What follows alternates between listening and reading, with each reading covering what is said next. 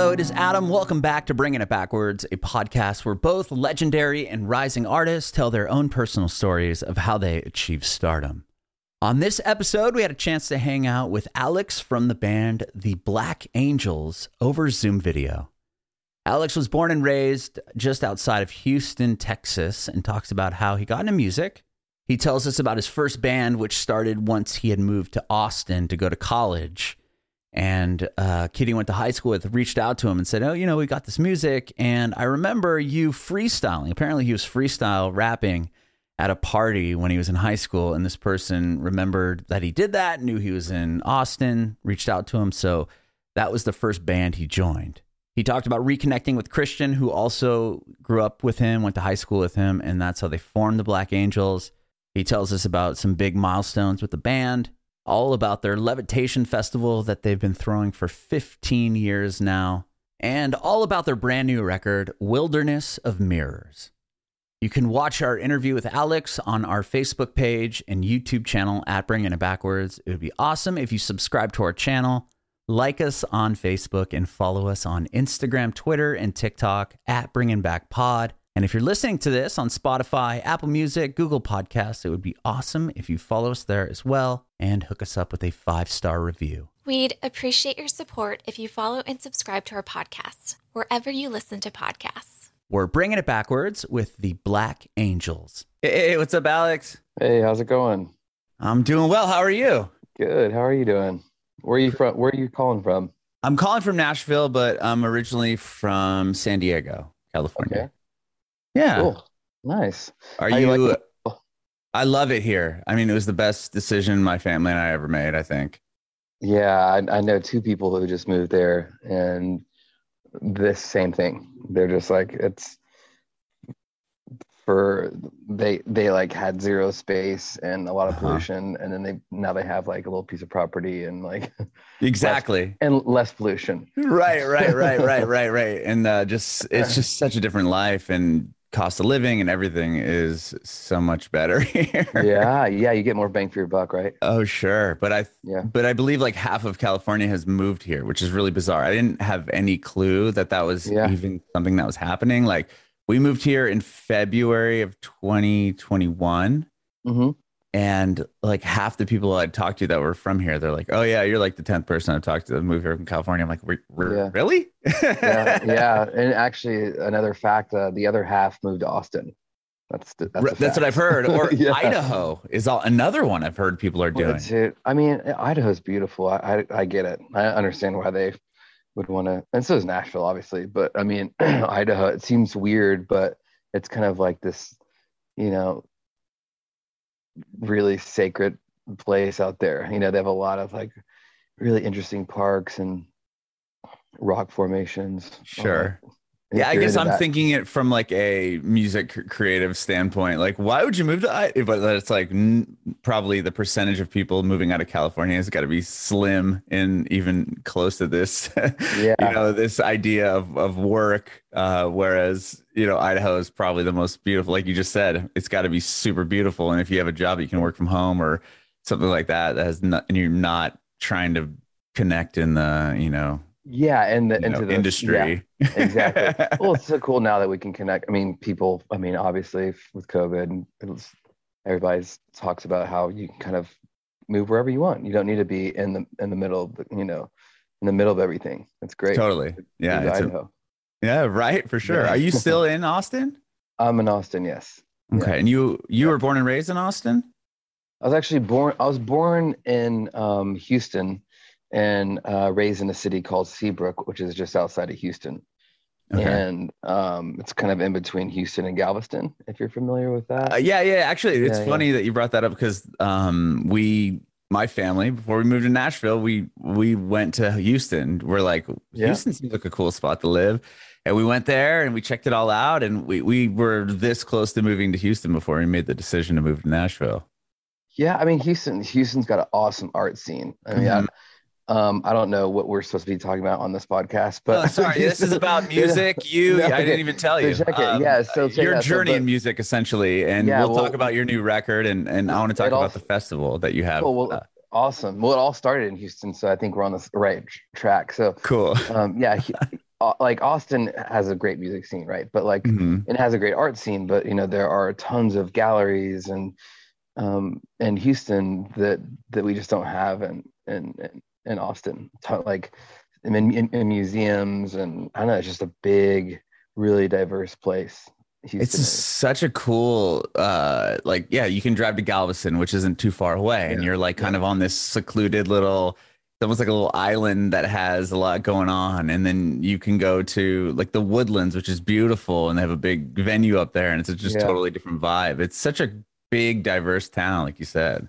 Yeah, and I grew up in Seabrook, and I actually went to school with Christian Bland, who's in the band, the Black Angels, and Oh, wow. yeah, and so and Jake Garcia lived in Galveston for a while. He's in the Black Angels too, and Uh-huh. Stephanie lived like kind of more in Central Houston, that area. She's our drummer, so Yeah. we're all from that area. But you And didn't start the band in Houston, or did you? no, no, no, we didn't. Okay. No, we Christian and I met a long time ago, and we always, you know, even back then, we had felt this like creative energy between us when we finally, like, fast forward like 10 years, we were both in college. He moved to Austin for track, and he called me up one day. I was like, "Hey, what are you doing?" I was like, "I'm just, you know, playing music like everybody else in Austin." And he's like, "Dude, me too, and I'm moving to Austin." I was like, "Cool." So we got together and we wrote a bunch of songs the very first night we met up, and that was kind of like the rest is history from there. Oh, no Yeah, yeah, way. That's yeah, yeah, incredible. yeah. We were like, this feels good. This feels right. It feels easy, and we were both kind of at the same like level musically, in terms of exploring it and with our, you know, brand new eyes, and really seeing the magic in it, you know, Hmm. and never lost that feeling ever. Hmm.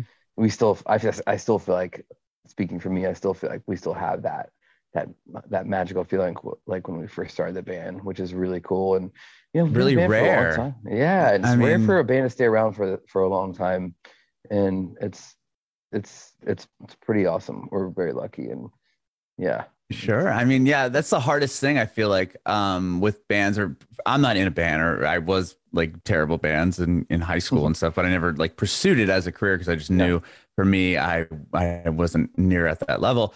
So I went through the radio route, and that's how this all came about. But anyway, like I'd always see bands, and friends bands started. It was just trying to get a group of people together that actually had the will to just stick it through, you know, and just that was it. We're gonna do this. And usually it would find one, maybe two people that was it. And then that's kind of, I've noticed like the scene will maybe breed one band because it's the four or right, five people that really want to yeah, do it that will totally, create a band. And then that one, you know, obviously goes on because yeah. those people just try No, nothing that's else. yeah, you know, I think you're absolutely right. And like for whatever, like there was one thing that happened with us where we decided, well, we all moved in with each other Hmm. as a band, and Oh, wow. either that like is the end of your band, or that's like the glue that The binds you true together. Because test. yeah, because you kind of like and that's kind of what happened. That's what happened to us, and we moved into this place in Austin, 1300 McKinley, and we kind of sink or swim, and we kind of I say that we kind of, you know, really impregnated ourselves with the idea that this is a real thing, and now we have a bill to pay, a house bill together, and it, like, just kind of everything was like working towards this like foundation of something much bigger. So it Sure. was cool, and we always took it very seriously, and always took it from a business, looked at music from a business approach, and we knew it had that. Not when we could separate them in our minds. Obviously, it's not like we're Mhm. thinking, "Oh, this sounds like, you know, Right. This is going to be you can drive a car, yeah. you can drive a car to this one." Right, We right. yeah, we always joke that as people, I probably making fun of me for saying this again, but we are, one of the things we always do is like, if you can rob a bank to our music, the music that we're writing, then we know that we're on the right track. Oh, So yeah, like and heist that music. yeah, heist music. So in that way, I mean, you can kind of like reach out and kind of like, you know, apply that to people who are licensing your music for commercials. We're still robbing the bank, you know. We're making the Sure. music we want to do, and we're still robbing the bank in I a love way. that. That's a Yeah. great, yeah, a great analogy. Yeah. So I just want to go back to Texas real, or I guess, Houston area. Come on back So, down. yeah, let's do this. So where were you like born and raised there, and how did you get into music? Do you come from a musical household at all? So I grew up on this nursery, this really pretty nursery, a plant nursery that it's like it was a mom and pop nursery my grandfather started, and then my dad bought it from him. Oh, wow. Yeah, and that's kind of where it's where I grew up. It's Does just he still own it? I'm just curious if it's yeah, still in he the still family. does. Oh, Yeah, he that's still cool. does. Yeah, it's still down there in Seabrook, Texas. And my first like run-ins with music were really through the nursery and hearing like the natural sounds of the waterfalls and the wind chimes. And they actually played music at the nursery. They had speakers set up. And so Oh, as you're cool. walking through, you're like listening to like indigenous music or you're listening to Enya or something, you know? And so Sure. I just had this like total like magical connection with nature and music. They're one and the same to me. There was just Mhm. always like they lived in harmony, and that you had to have one with, you couldn't have one without the other. So that's that's kind of where I started from musically, and I feel like I've been able to retain that feeling um, of nature and music, at least from the melodic standpoint. When you Mhm. think of the Black Angels, you don't, you have big fuzzy guitars, and you don't Sure. think of like nature probably, but Right. like, but melodically, it's always, there has to be some kind of melodic thread in there that sounds harmonious, and that's kind of something that I've always tried to do. At least I don't know Mhm. if I've done it or not, but if there's a big heavy guitar riff, there needs to be a pretty vocal with it, or something that's um, keeps the balance, Sure. more Have or you less. always wrote songs like that? Like even through, I mean, maybe were you in a band or anything growing Yeah, up? Like I aside mean, from obviously Black Angels? yeah, I mean, like I would, just like every kid, there's like a guitar in the corner of our house, and like sometimes like, there'd be like a year and nobody would touch it, or Mhm. there'd be like, there was like a keyboard, and I would play that every once in a while. I knew I could just like make things up, like I could just be like, okay, well, just like kind of just like how kids do. Mhm.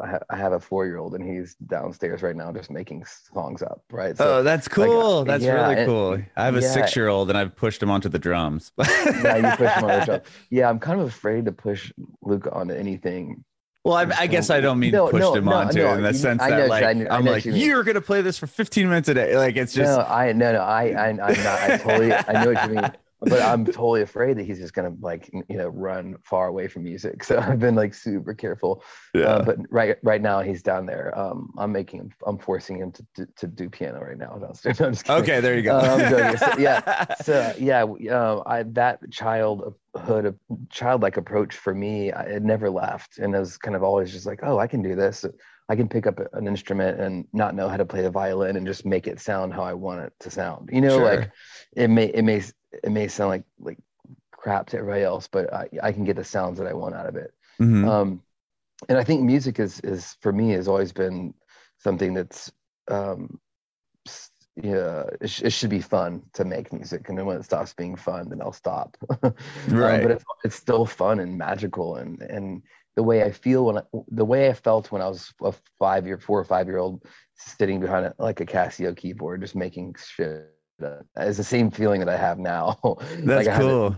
these images that come from the music itself, and those, when you close your eyes, you can kind of see yourself in different perspectives, and those images are basically what how the lyrics come to play with the Black Angels. It's Hmm. we let the music guide the lyrical content. Um, so if it sounds like, we're in the jungle and on the Mekong River, and 1968, like then if that's what the sound that the band is making, that's where I go lyrically with it, Lyrically. kind of Okay. so it's always been music first, and then the lyrics come. It's easier that way. It just really makes sense to me, and I don't try to force it. And I know everybody writes music differently. Like Bob Mhm. Dylan will sit down and write this masterpiece like poem, and then add Right. Then music add like the yeah, like chords or whatever. Leonard Cohen or something. But I'm just totally different. But there's a lot of, I mean, there's no wrong way of doing it, and I'm not the only one that does it that way, but that's just how I do it. So, but obviously it's great with the band. We're now we're a 5-piece, and we're all we're writing together, and yeah, it's great. Yeah, that we have a new album out called The Wilderness of Mirrors. And, yeah, I want to talk to you about yeah. that because I did see that it's the first time in what, like a decade that you recorded in Austin too, right? It's been a long time. Yeah, I think it's been like 10 years. Yeah, we wanted to go back to kind of like our beginnings. We wanted Sure. to kind of self-produce the record. We co-produced it with a friend of ours, Brett Orson. And we, the first 2 records we self-produced as well. And I really, the whole band, we wanted to get back to that point Sure. of we worked with amazing producers, Phil Eck, John Congleton, Dave Sardy, these people who are, Dave Sardy worked on like the last Johnny Cash record. Wow. And so, we've learned a lot from those people. It's kind of like all these senseis that we learned from, and then now we're going off onto the mountaintop ourselves to see if we can survive. That's or awesome. whatever. So Yeah, no, for sure. So, and I don't know, who knows? We might can do this again next time, or we might work with a producer again. But both experiences are equally as amazing. This time with COVID and the pandemic, we had a ton of time. We had nothing but time to go in there and play these songs, deconstruct them, rip them apart, and do that over and over and over and over until we had this record, this album of music. And we started with, I want to say like 30 or 40 songs, just like how bands do. And wow. You bring them in, and we really wanted, we had 21 or 22 songs that we couldn't part with. We're like, there's no way we can release, first of all, like if we release like a 9-song record after 4 years or 5 years during the pandemic, people are gonna be like, dude, these guys are so lazy. It's like, I mean, we're, bands are already, which is the total opposite of what most, I mean, in this current like musical climate or whatever, like people are just going like, okay, we're going to put one song out, and we're going to let it breathe for 5 months, and then we're going to put it out. And you're like, if we put out 6-9 songs, that's going to look like we're a lazy band. It's going to be terrible. So like, yeah, it came down to like 21 songs or something, and we all kind of like vote. The label, we went back and forth between the label, and the label's like, man, we just can't. We wanted to put that like that double vinyl, like a double out, yeah, like a 4 vinyl release, something insane. So the label's like, I don't know, I think it's a bad idea, and it's probably good to save some of those songs and release them later. Like, I mean, right? That's what like a business mind would tell you. So that's why we have a label to kind of keep us like grounded. I was gonna say check a little bit. Keep us in check. So yeah, this album is 15 songs, which is a lot. It's still going to be a double LP just because of the length of some of the songs.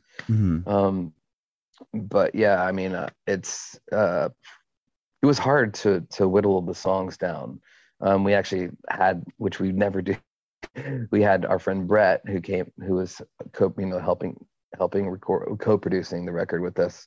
We gave him a vote too, just because it was so difficult to figure out what songs. We were just like, dude, we can't, like, can you weigh in? Like, we might not listen to you, but just weigh in anyways. Like, you know what I mean? There's a possibility you might have a say. Yeah, you might have. But yeah, that's kind of how we got down to this. So yeah, Wilderness of Mirrors. Yeah, it's out September 15th. Sure, that's cool. That's cool. I want to talk about that a little bit more. I want to go back just a second here. So did you start off on that Casio keyboard? You said 5. You're banging around on a keyboard. Is that where you began your music? Like, is that the first instrument you started playing? It's so hard to remember. Like, so I have 2 older sisters. I know there's like a harmonica floating around the house and a flute. Like, I want to say like the first thing that I ever picked up was like a recorder. Because that's like what you pick up, I think they make you play it like in first grade or something, but sounds like you're even earlier. Yeah, they force you to do that. So like, either like my dad had like an actual like indigenous flute that I picked up and blew into, or I found like a plastic one. So it's like a really cool one or like a not cool one. So I can't exactly remember, but Does he play? Does he play music? It sounds like he had a lot of instruments laying around. I mean, yeah, I mean, it sounds like it did, but it was just kind of like they were there. My mom was a really good a really good piano player. She never plays. Okay. She doesn't play a lot, but she does play.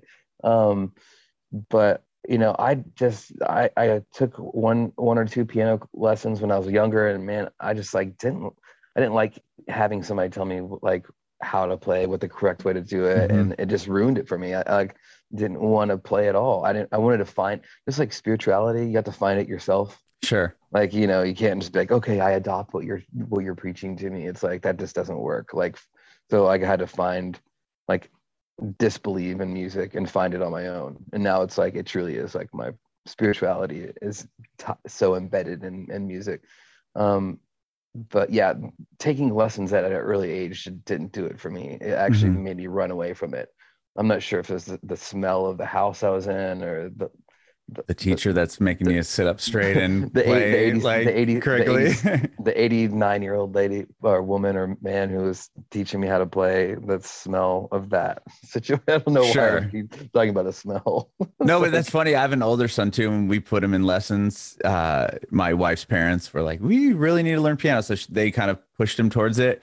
And that was the reason why he stopped, was exactly what you're describing. It was like this Yeah. gross house and blah blah Yeah, blah, and it yeah. smelled weird, and Yeah, I don't know. It's like, yeah, it's it's so yeah, funny. but it's true. I mean, it's kind of like, okay, well, but I always kind of kept that in the back of my head, and kept that in my pocket. Like, oh, that's something that I like to do. I like to Mhm. create. I like to draw. I like to, and being from Houston, we were exposed to a lot of hip hop and rap, and I don't know if you've heard of Swisher House Records. They did a lot of like they slowed down music, and they called it they would screw it. They would slow it down. And this guy named DJ Screw was like taking music and he was slowing it down and then freestyling over the Oh, music. Yeah, the it's name sounds really, familiar, but I'm not dude, hip check it to out. it Yeah, at so all. it's super weird. And like so they were like drinking like lean and like slowing songs down and then like just freestyling on top of them. That's It's crazy. just crazy thing. So anyways, being exposed to all kinds of music in Houston, from like you know we had an awesome oldie station, and then we had like weird shit like DJ Screw, and then we had you know rock and roll and hip hop and everything else. At some point, like I was at a party, and people these me and a bunch of friends were like freestyling over like some kind of track. I don't know. I was probably like 15 or 16, and these two dudes were there, Jake Wharton and Alan Houston, and they like heard me like freestyling or something. And then like when we were in college, and then like fast forward like 5 years later, we were in college. We were both at the same college, and I get a call from this guy, Jake, and he's like, "Hey man, I remember hearing you freestyling at one time, like in high school, and you're just like making stuff up, like because that was always a part of something I could do, like make up things, right? Like just make Okay. up a sound. It's all connected. Hang with me here. No, And he no, was no. like, This is yeah, this is yeah, brilliant. yeah. Okay, So you keep going. so that from making things up on the little keyboard to like just freestyling and feeling like I was able to just do that and letting myself like just be able to go into that zone where I'm just Mhm. like spitting stuff off, so he was like, I started this band, would you come in, and we don't have any lyrics, and I just remember you doing that, would you come in and like try to come up with some lyrics and melodies for this music? And I was like, sure. I mean, I'm in college. What else am I gonna do? Sure. Right. Of You course. weren't in a band at this point or anything. No, You're just no, I wasn't in a band at all. I wasn't in a band. And so I showed up, and these guys had these like acoustic guitars, and they just started playing this music, and I'm just close my eyes and go back to that point where I was a little kid, at 5, being able to just create and allowing myself to just kind of like just start freestyling, not like hip hop style, but Mhm. just spitting whatever came to me melodically off the top of my head, onto the music that they were playing. And that kind of we formed a band that day. And we were Wow. called, yeah, it was just a 3-piece kind of like folk band or whatever, and it was just basically them playing the acoustic guitars and me just like singing on it and trying like, I don't know, it was so like, it was such a fun space to go back to, remembering that. So that was kind of like the first like project, really the first musical project that I ever was in. And did you guys play shows and everything? Like a couple. Okay. We'd play like some open mic nights here and there, and people would come and we'd play a couple like covers. And you know, it was for me, it was the feeling that I got from the music that was just so like, I mean, I'd never felt anything like that freedom and being able to just be able to sing whatever just came to my head, you know. And it was just so therapeutic. And so fast forward a year and a half, I get the call from Christian, right? And he's like, I'm moving to Austin. What are you doing? I was like, oh, I'm playing music like every other musician. And then when I met back up with him, you know, the creative energy that we had was just spectacular. And again, that first night we met, we wrote like 9 songs or something. And yeah, that was the doorway to where the Black Angels kind of where it started, you know. And I think without having the ability, I mean, like the faith in myself to be able to be open and be like, okay, I'm not going to be judged by what these people are going to say. I'm just going to just start singing on top of this music they're making. Like, you know, like that's huge. So, I mean, to have that confidence to just be like, all right, well, here we go. Yeah, it was a confidence thing. And I owe that all to my parents, who were just like encouraging me to just do whatever. And like, that's, as a parent, I wanted to be able to do that with my 2 kids too. It's just be like, that's awesome. You can do it. You know, like it sounds so like obvious and everybody's like, yeah, you can do anything you want, but it's like so true. Yeah, but like, I mean, I didn't have that growing up. I mean, my wife did, but I didn't. You know what I mean? It's just something that some kids, it does sound obvious, but then it's like my family was more into like you know, they're still like this. I mean, it's like, you know, what is your job? And it's like, I'm paying for all my, you know what I mean? It's like, they don't comprehend like not showing up to this corporate job and company that's going to give you a 401k and a salary that you're getting. Like they just don't understand that. So it was like, I was always pursuing this like thing that they didn't get whatsoever. Yeah. Well, it's cool that you got it without them having to tell you about it. I think it forced me to want to do it even more. You know what I mean? It was like, well, then, you know, fuck you. I'm going to do it anyway. Yeah. So it's kind of been that route, but it's different. That's really cool. And it's awesome that they still don't quite get it. No, they still don't. You know what I mean? I'll still get emails from my mom and be like, there's a job that I saw in this like school district. I'm like, I don't even have like a teaching credential. Like, what are you talking about? Yeah. That's awesome. I don't even live in that city or near it. But yeah, it was just funny. Like shit like that I still get from, you know, time to time. Yeah, that's great. But awesome. You said real quick, you said that you reconnected, but had you played music with him in the past or no? Like at school and stuff? I mean, back in high school or anything? Or we friends? Never played music. So we never played music, but you know, his dad was a pastor, and I went to the same church that his dad was a pastor at. Okay. And we went on a few mission trips, one to Jamaica and one to Mexico. And now I think about like going back even further, to pass the time, when we went to Jamaica, we were building a village for deaf people and people who couldn't hear. And that's cool. And when we were building this like house for them to live in, and we were painting the walls, and I remember this long hallway, and it had this great echo and reverb chamber, and I remember kind of orchestrating this to pass the time, orchestrating this all vocalized song from Star Wars, or so I kind of like had somebody was like, all right, you do the bass part, you do this, and like all of a sudden, like to pass the time, we were like singing like the I think it's called the Death Star song, or whatever, Star Wars, Star Wars piece or whatever, the evil side, the evil one, the evil part of it, not the was something about the dark side, something really, anyway. So that's kind of how we, and I was like, oh, that was kind of the first like kind of orchestrated kind of event in my life. Now that I think about it, I was probably 14 or 13, and here we are singing this thing, and we have like 5 or 6 people just all chanting, painting, you do the bass line, you know, like, so that was like kind of the first thing that I ever kind of was a part of. That was this like a group of people creating things, and I don't know, that was really interesting how we passed the time doing that. And Sure. yeah, so I'm basically doing the same thing now. I'm painting my house, and just meeting up with the band afterwards, and we're gonna do the same shit. So Yeah, sure. nothing's changed in my life, really.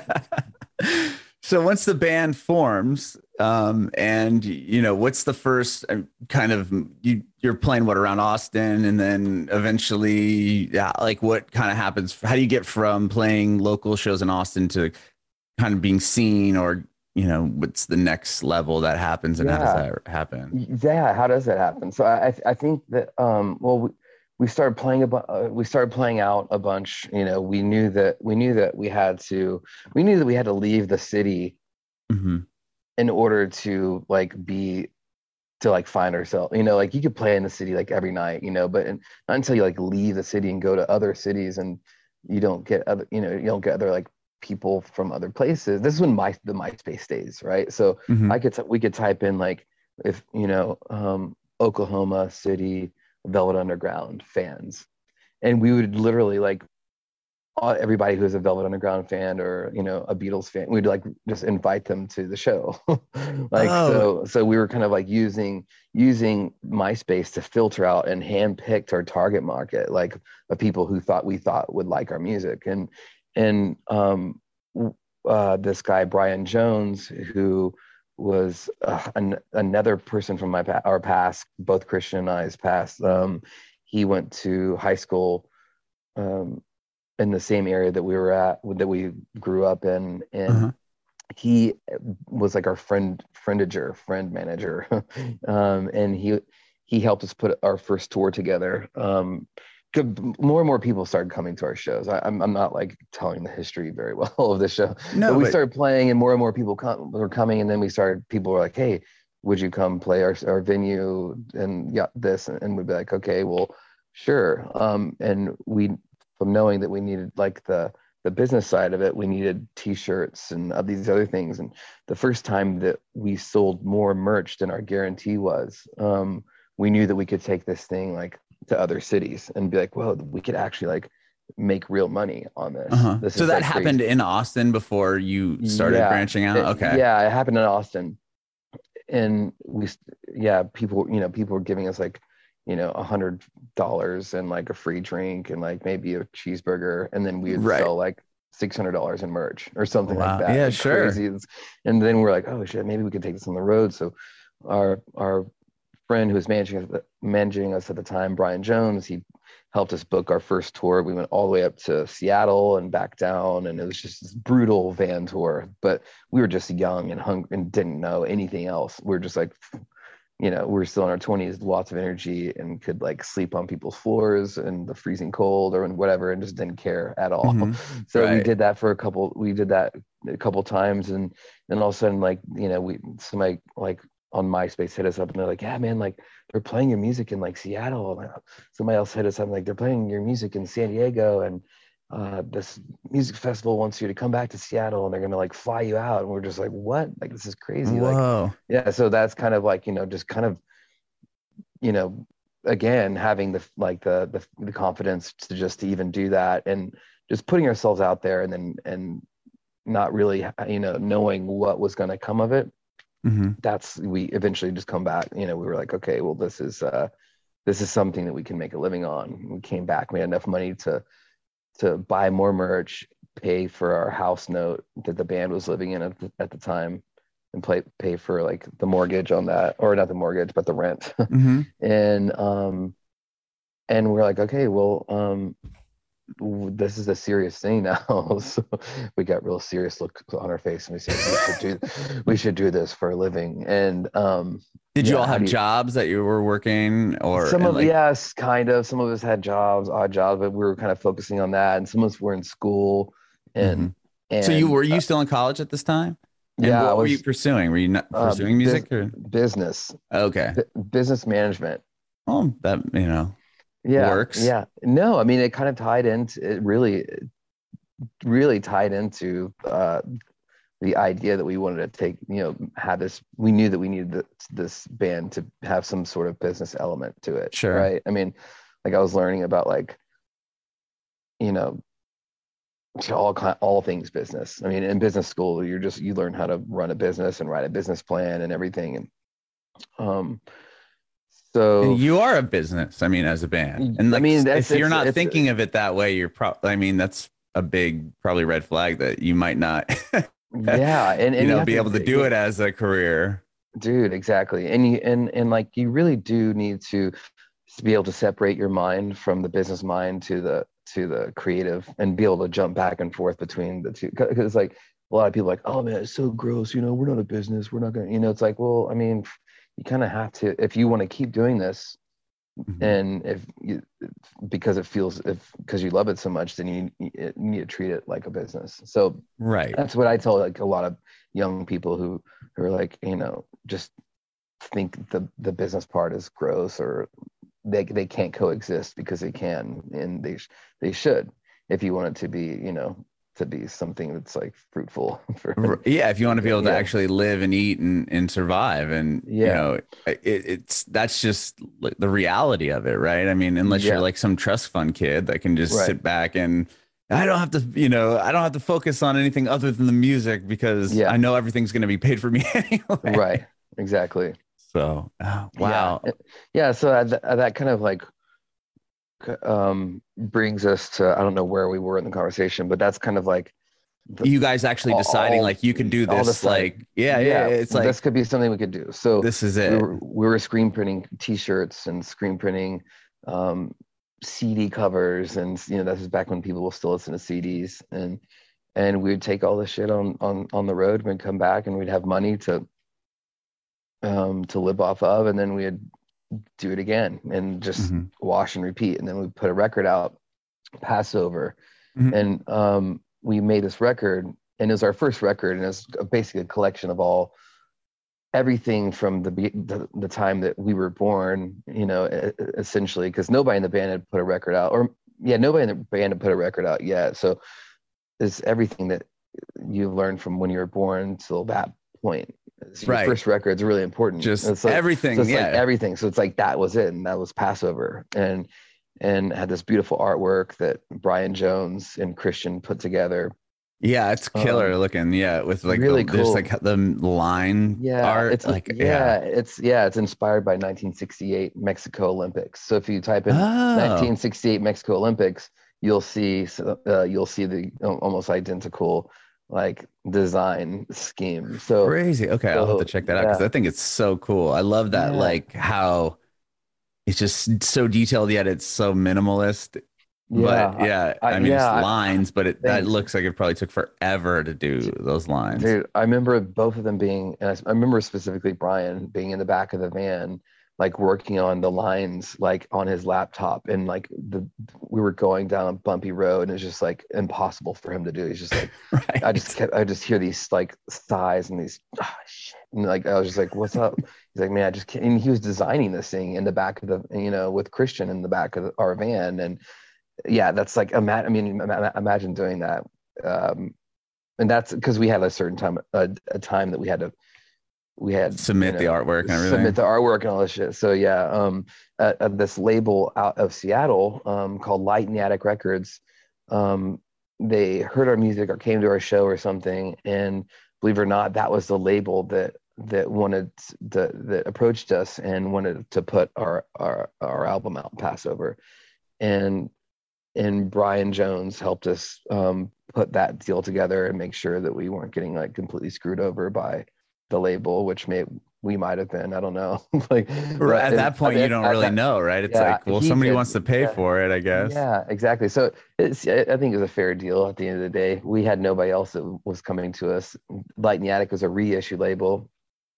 They're amazing. They're an amazing reissue label. Like they reissue like Nancy Sinatra and Lou Reed, and like they put out the Rodriguez big, like Rodriguez thing, like I don't know, 6-7 years ago.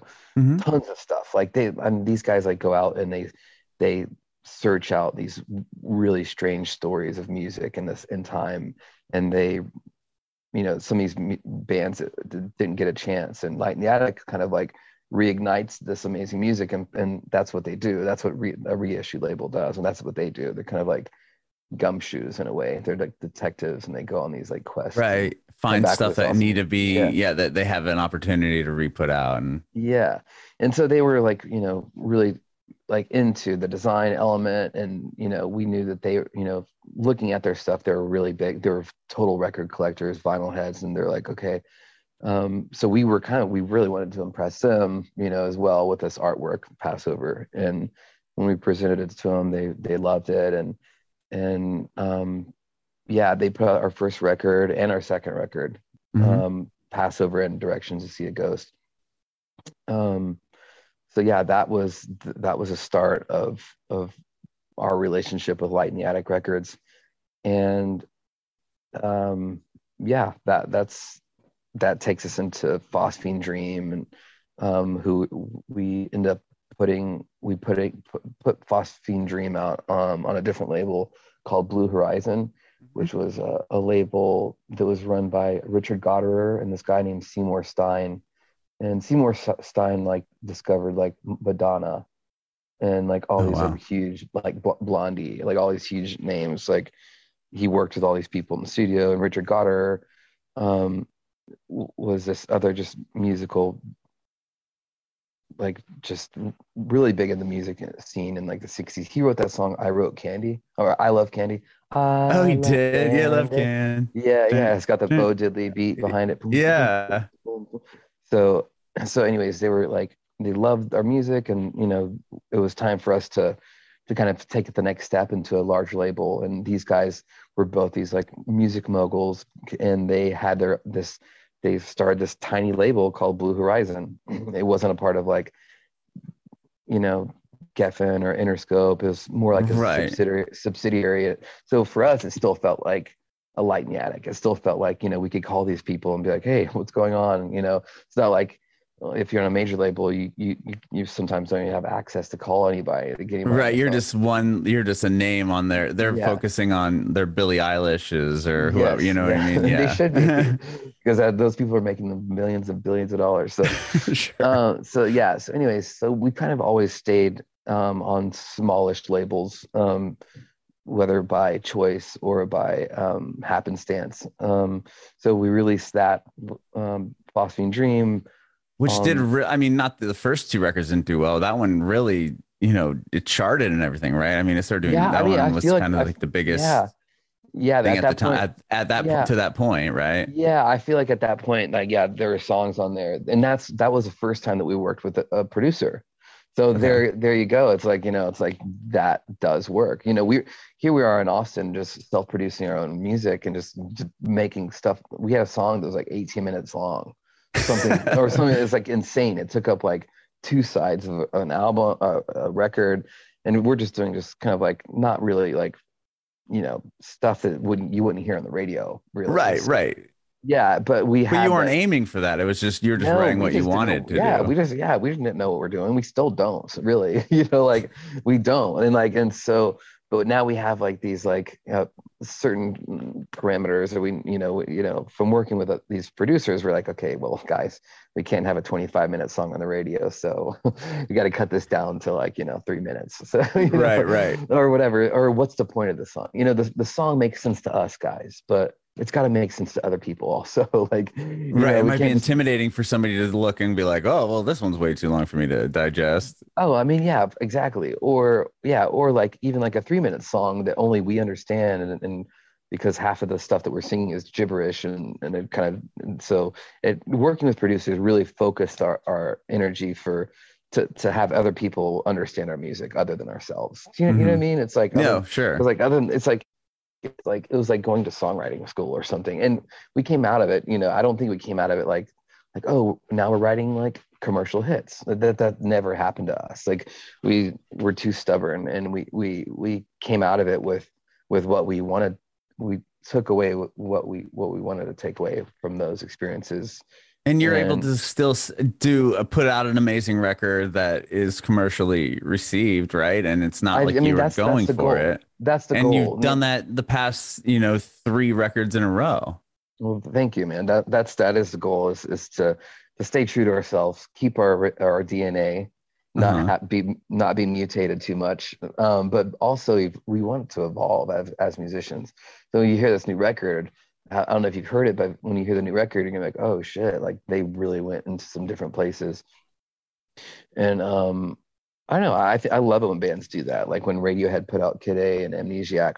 Right. I remember reading an article about Tom York, and he said something about like, yeah, I don't even want you to think Radiohead, or I don't even want you to know who this is whenever we release it. If you listen to like Kid A and Amnesiac, it's like that shit is bizarre. Right. And like, right whenever you hear like a smidge of Tom York's vocal, even if it's like totally backwards and like affected, you're like, oh, that's it's him. Right. Yeah, exactly. And it's so distinct that you're like, oh, okay, that's Tom York. The evolution is just beautiful. I mean, look at the Beatles and everybody else. Like, I mean, and there is something cool too about bands that kind of do the same thing. But I think pushing ourselves to really evolve and change, we can't afford to put out the same record twice. Like people are doing too much bizarre. Right. And shit, I feel like the bands that are doing that, there are bands that are putting out the same record a bunch of times, and people are their shows are still, selling it. But I think it stays in the nostalgia of the first whatever records that said band put out. People are still coming to the show to hear those early songs. Sure. Not attaching to the new, maybe the single that hits the radio for whatever record that they put out. But you'll even notice that in their shows, like set lists, it's like old one, the new song that was the single, a new song or a single song from the third record back. Like it's never like, all but new. The bands that and it's the bands that evolve and change their whole, like really evolve as a band. That then those are the records that become the next big, like, oh my gosh, did you believe that so-and-so put out the, it's just. No, you're absolutely right, man. And like Radiohead, like they'll never play Creep at a show. Right. I think they played it live like twice in their ever, I think. And I think that's super cool. And I think that's awesome. That's like their biggest hit, and they only play it like 2 times ever, So I'm always like, and like writing a set list is one of the hardest things to do, because you have like 5 or 6 hours of material. Yes, you want to like please the people that are coming to hear your songs off the first record, but you're also like really believe in the new stuff, so you want to play all the new stuff. But and those are all your favorite songs, the new ones, because you're like, oh, these, you'd been playing Passover for the 15 years or whatever. Right, exactly. So it's so for us it's difficult to make a set list, and we have to get away from those songs, and so it's been a challenge. Like that's what we like argue the most about, is like what's going to be on the set list. I kind of always want to put just like brand new stuff out. All right, I want to play like stuff no one's heard. Right. But that might not even. I mean, I don't know. Is that even a good idea? I don't even know. But we come to an agreement, and then we're friends again by the time we go on stage. and then we do it again the next night. So a lot of being in a band is about like basic psychology of how to communicate and be friends, and not let things get buried too long, and believe in each other, motivate each other. I mean, there's a lot of that goes into having a band, and it's like you're married to 5 other people. Right. And then we have our manager, and then a booking agent, and we've been married to those people for the same amount of time. So it's kind of bizarre to think that we are still a band now that I think about it. I don't know how that Like I said happened. earlier, I mean, not many, that's the reason why not many bands stay around or people get out of their local scene is because it's hard to find a group of people that all work well together and that are all willing to just give up everything to make it Dude, happen. it's crazy. It's actually like not a good idea. It's not at all. Yeah. And like, I think going into the next part of this conversation is like, we realize it's okay, this has to be a business, has to be viable. We have to have a full, like a 360 view of the music business. And so we have to put out tapes still, still put tapes out for those 20 people that have tape decks. They're like, man, the nerds. They're like, Oh yeah, tapes made a big comeback about 5 years ago. Yeah. And the people are like, man, I got the record. And the dudes are like, do you have a record player? He's like, no, bro, but I got the record, man. I got it. And he's like, it's about just having something kind of for everybody. So yeah, Sure. like a grinder or something. Right. Yeah, like, the merch coming out nowadays is it's pretty like all over the place. So, amazing. Yeah. Do you know the band Rare Americans? They're from Canada. No, I haven't. Oh, they have some really interesting, just their merch in general is pretty funny. Like just That's like awesome. the stuff that they make, you're like, huh, well, that's a cool, I mean, it's cool as hell, but it's like interesting idea for merch. I'm going to look it up so I can steal some of their ideas. Yeah, they have some good ones. Yeah. So we like, so we're like, okay, so one thing we're like, okay, well, nobody's doing like a music festival in Austin that's basically solely psychedelic rock and roll. And we're like, okay, like, let's just like anything else, all our other dumb ideas or what crazy ideas. We're like, let's just try it. Let's try it. So we asked, at the time that, we had a lot of friends in Austin that were playing music, and psychedelic rock and roll was kind of making a resurgence and a comeback in Austin. And we put together a handful of bands, and we had a festival called Psych Fest. Like, what else are you going to call it? Like, so we did Psych Fest for like 3 or 4 years. And then we eventually rebranded it and started calling it Levitation Music Festival, because we weren't getting a lot of people didn't want to be affiliated with the psychedelic. Sure. Yeah, it's like psychedelic. What do you mean psychedelic? What do you mean? Is everybody on drugs there? Yeah, it's like psychedelic is like just means spiritual music from the spirit. That's what it is. It's been around since the dawn of man, right? Like with some guy or girls singing in a cave, and reverb bouncing around and telling stories about how to survive and not get eaten by some crazy lion or something. Right. So, so. You have the 15th anniversary. Is this the 15th one you've done coming out in October? Oh, dude, that's what I read. Weird. That's crazy. Yeah, it's insane. So, yeah, I think that is a 15-year. So okay, let's back up a little bit more. So there's this guy Rob Fitzpatrick who was always wanting to help us with the festival, and we didn't really, we had the bandwidth to do basically a band. We had the bandwidth to be in a band, a touring band, and that was kind of it. But the festival was kind of like, we don't know if people are, we don't know what we're doing. People may or may not get paid, like right, exactly. People were getting paid or whatever. But Rob Fitzpatrick, who I went to high school with, also. Oh my gosh! I know, it's crazy. You're breeding quite a scene down there. Yeah. So like he like kind of like came to one day at whenever Psych Fest was at the Mohawk, this venue in Austin.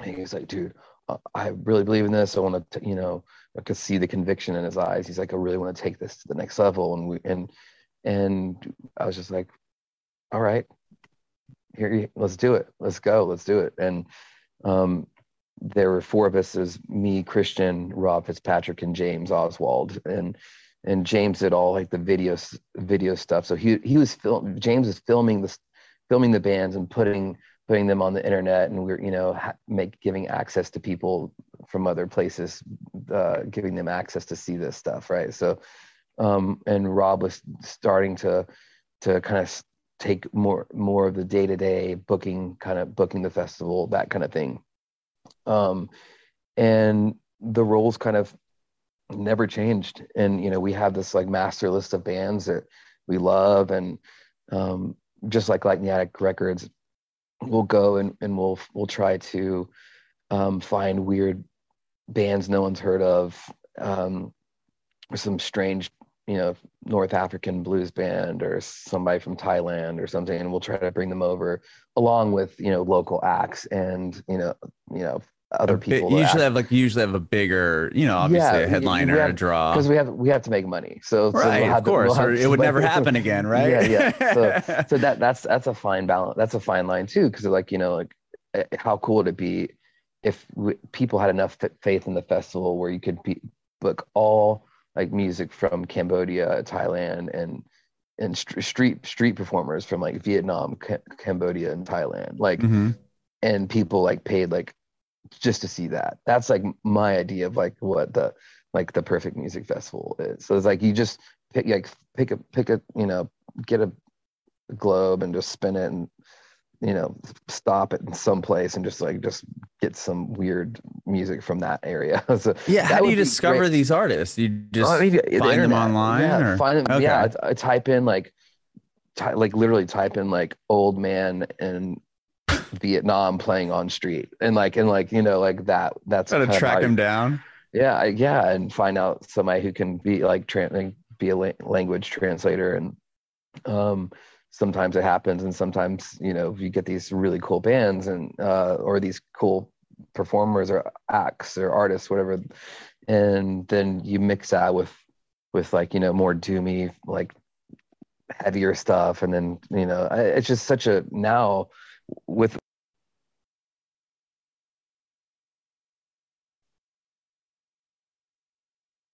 I lost your audio. Yeah, I'm there. Okay.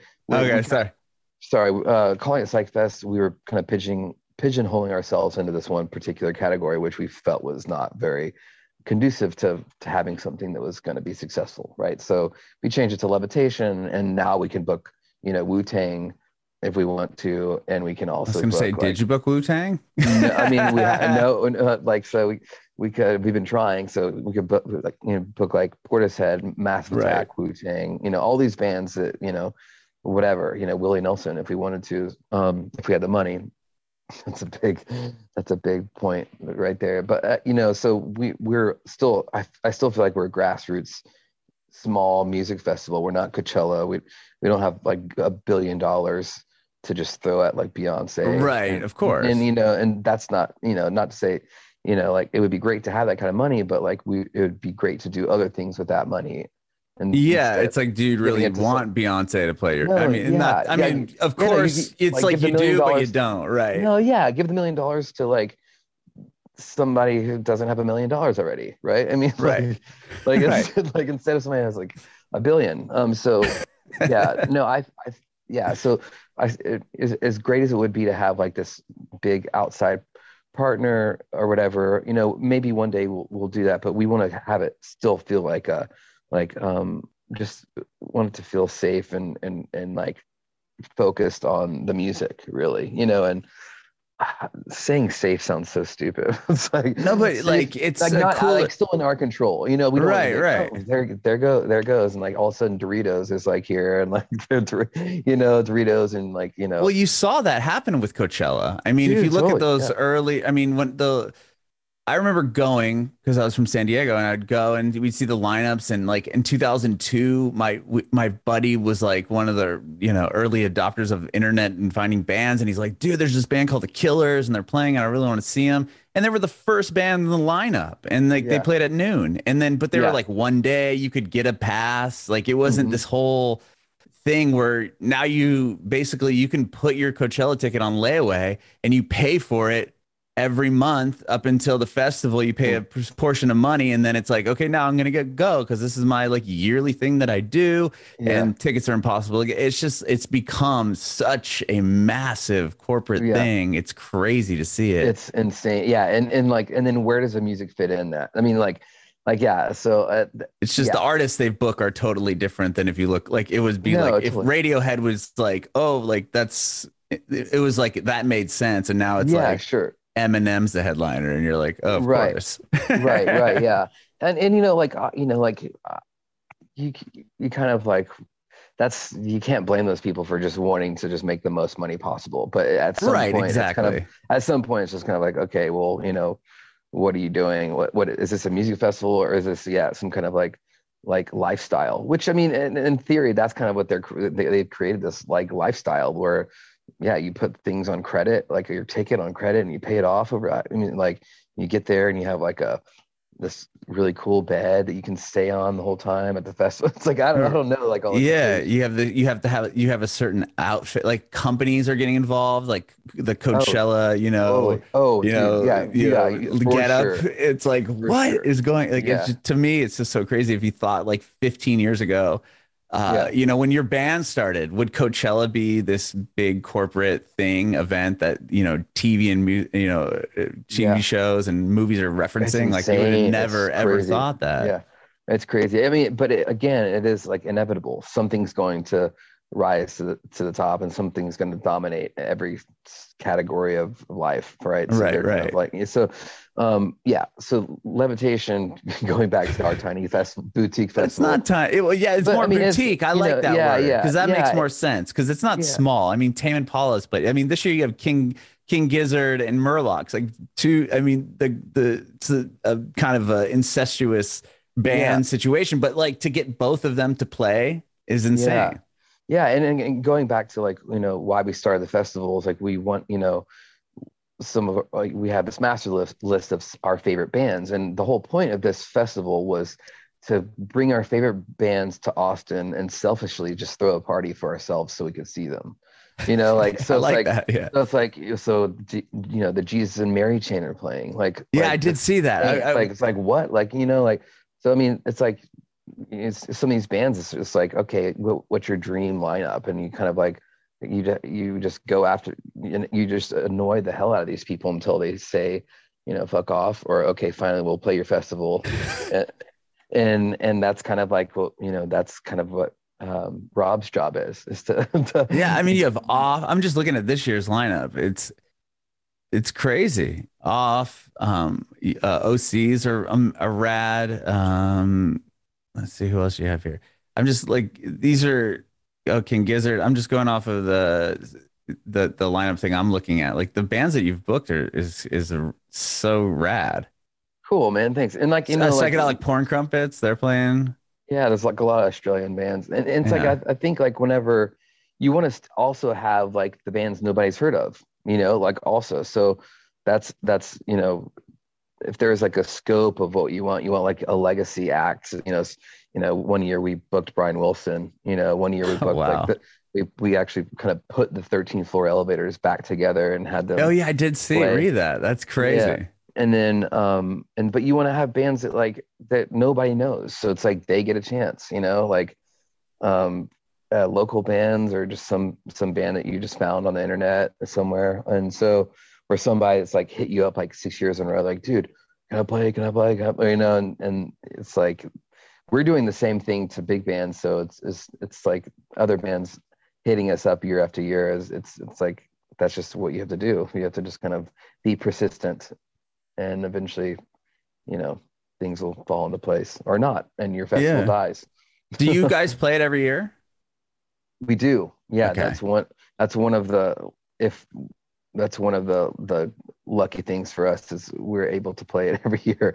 Well, I We didn't know kind if it of would become too much like organizing and then it's like, no, okay, well, we gotta, yeah, like day yeah, of no, I type mean stuff. we have lots of people now that are organizing the festival. So so it's it's again we only have so much bandwidth and as band members, and so you know there there are people that are running the festival and they do a really good job of it. So it's we're not like having it's not like 6 7 years ago or whatever when we're just like showing up clean. I'm going out making sure the porta potties are cleaned and then like Right, right. counting merch and getting the volunteers organized and like making sure that it's not going to storm and rain and have something get canceled on so we're able to kind of now after 15 years sit back and not have to worry about those things that we had to worry about a long time ago. Which it feels good. It feels like the hard work that we put in or whatever the ideas and are are work is starting to pay off. You know, like Mm-hmm. you have all these irons in the fire, and you know, maybe one becomes successful. You know, we started this festival, and we're playing music, and we're, you know, I'm in this band called the Black Angels, but you know, what if like what really becomes popular is like we sell some weird thing, like some weird merch trinket that goes on a charm that like 16-year-olds like buy like crazy, and like Mm-hmm. that's actually what makes us rich, you know, like, or something. Like, you know Right. how people start off like doing something, and then they realize it's like they've done something else. It's really like the cash cow of the operation or whatever, and Right. has Right. nothing to Right. do with has nothing to do with music at all. I can kind of see that happening with us. Like we do something that catches on in some way, but you know what the reality of what we're doing is we're so lucky that people even give a shit about our music in the festival, and really thankful for all the people who are who supported us over the years. And you know, it's without this, I look at look at Levitation as being really like a festival for you know, a people's festival. Mm-hmm. We asked the audience, like, we asked our fans, like, who do you want to play? We take polls. So it's not, you know, it is selfishly like our music festival that we want to have our own band, you know, our favorite bands come and see. But you know, this is, you know, now we ask people too what they want to hear, and that doesn't mean we have to have Beyonce if everybody wants Beyonce. You know, Right, we but can. it's cool that people can, like, you are actively asking and people can reach out to you. I mean, how would you Yeah. ever you could never reach out to whoever's booking Coachella and be like, "Yo, that'd be cool if you Yeah, booked, you know, yeah, whatever, Vampire Weekend again." It's like yeah, it's yeah, just yeah. impossible to even get, like, you would never ever have any voice at all. It's like with this, Yeah, I feel no, like people no, can voice what they want. no, for sure. And that is important to us. And um so yeah, that's in October. Hmm. It was raining. It always rained whenever we're trying to have our festival. We originally Oh. were always having it like after South by Southwest Hmm. in April, but in Texas, April showers bring May flowers. So Okay. in April it always rains. So we were just like dodging, you know, the rain, you know, and if it rains a bunch at your festival, nobody comes. And so one year we actually got rained out, and our Oh. the property that we're renting flooded, and it was really scary. We lost like a ton of money, and the festival, you know, we almost like had to, you know, file for Yeah. bankruptcy. I and mean, it happens. I mean, that happened to yeah, Bonnaroo a couple of years yeah. ago. So it was either file for bankruptcy, to pay, and or not, you know, and not pay all these vendors, and all these vendors were our friends, Uh-huh. you know, all the you know, like people who like came and brought hot dogs to sell, or some like vintage clothes person, like. So Sure. instead we just kind of like put our head down and dug our way out of that hole, and that happened over like 3 or 4 or 5 years, and we're finally out of that situation. That's good. Which that was really scary, you know. um, Being in a six-figure hole is a scary Right. Yeah, no, for dream. sure. Yeah. And you guys are doing a huge tour to support the record as well. And Yeah, coming up yeah, beginning of October, or starts in yeah, the end of September. yeah. We're doing an East Coast tour, if you want to call it that. We're going to the East. Yeah, you're playing here in um, Nashville, which I saw. yeah, we're playing Brooklyn Bowl. yeah, yeah, exactly. And this tour actually got canceled due to COVID. When Oh. yeah, when Omicron was like, you know, back in January, Omicron was like, you know, real Yeah, there was scary like the and surgeons. Yeah, I sweeping. think. Yeah. So we were like, okay, well, maybe we should reschedule this thing. So that tour in September is a tour that's got rescheduled, and just it works because our album's coming out, and Hmm. it's like everything's working out like how it should, right? So Yeah. um but yeah, that's the plan. And then we're gonna try to go over to Europe and play in Europe, and the beginning of next year, and then start doing play some festivals, and see if anybody wants our band to play, we'll be the people be like, hey, can we play your festival? Can we play your festival? The roles are always reversing and turning. And, we've seen and been on all sides of the music business. Mm-hmm. It's kind of funny. That's awesome, man. Well, I appreciate your hang today. Thank you so much, Alex, for chatting with me. This has been amazing. I have one more quick question. You kind of answered earlier, but I'm going to ask it again. If you have any advice for aspiring artists. Yes, advice for aspiring artists. Yeah, totally.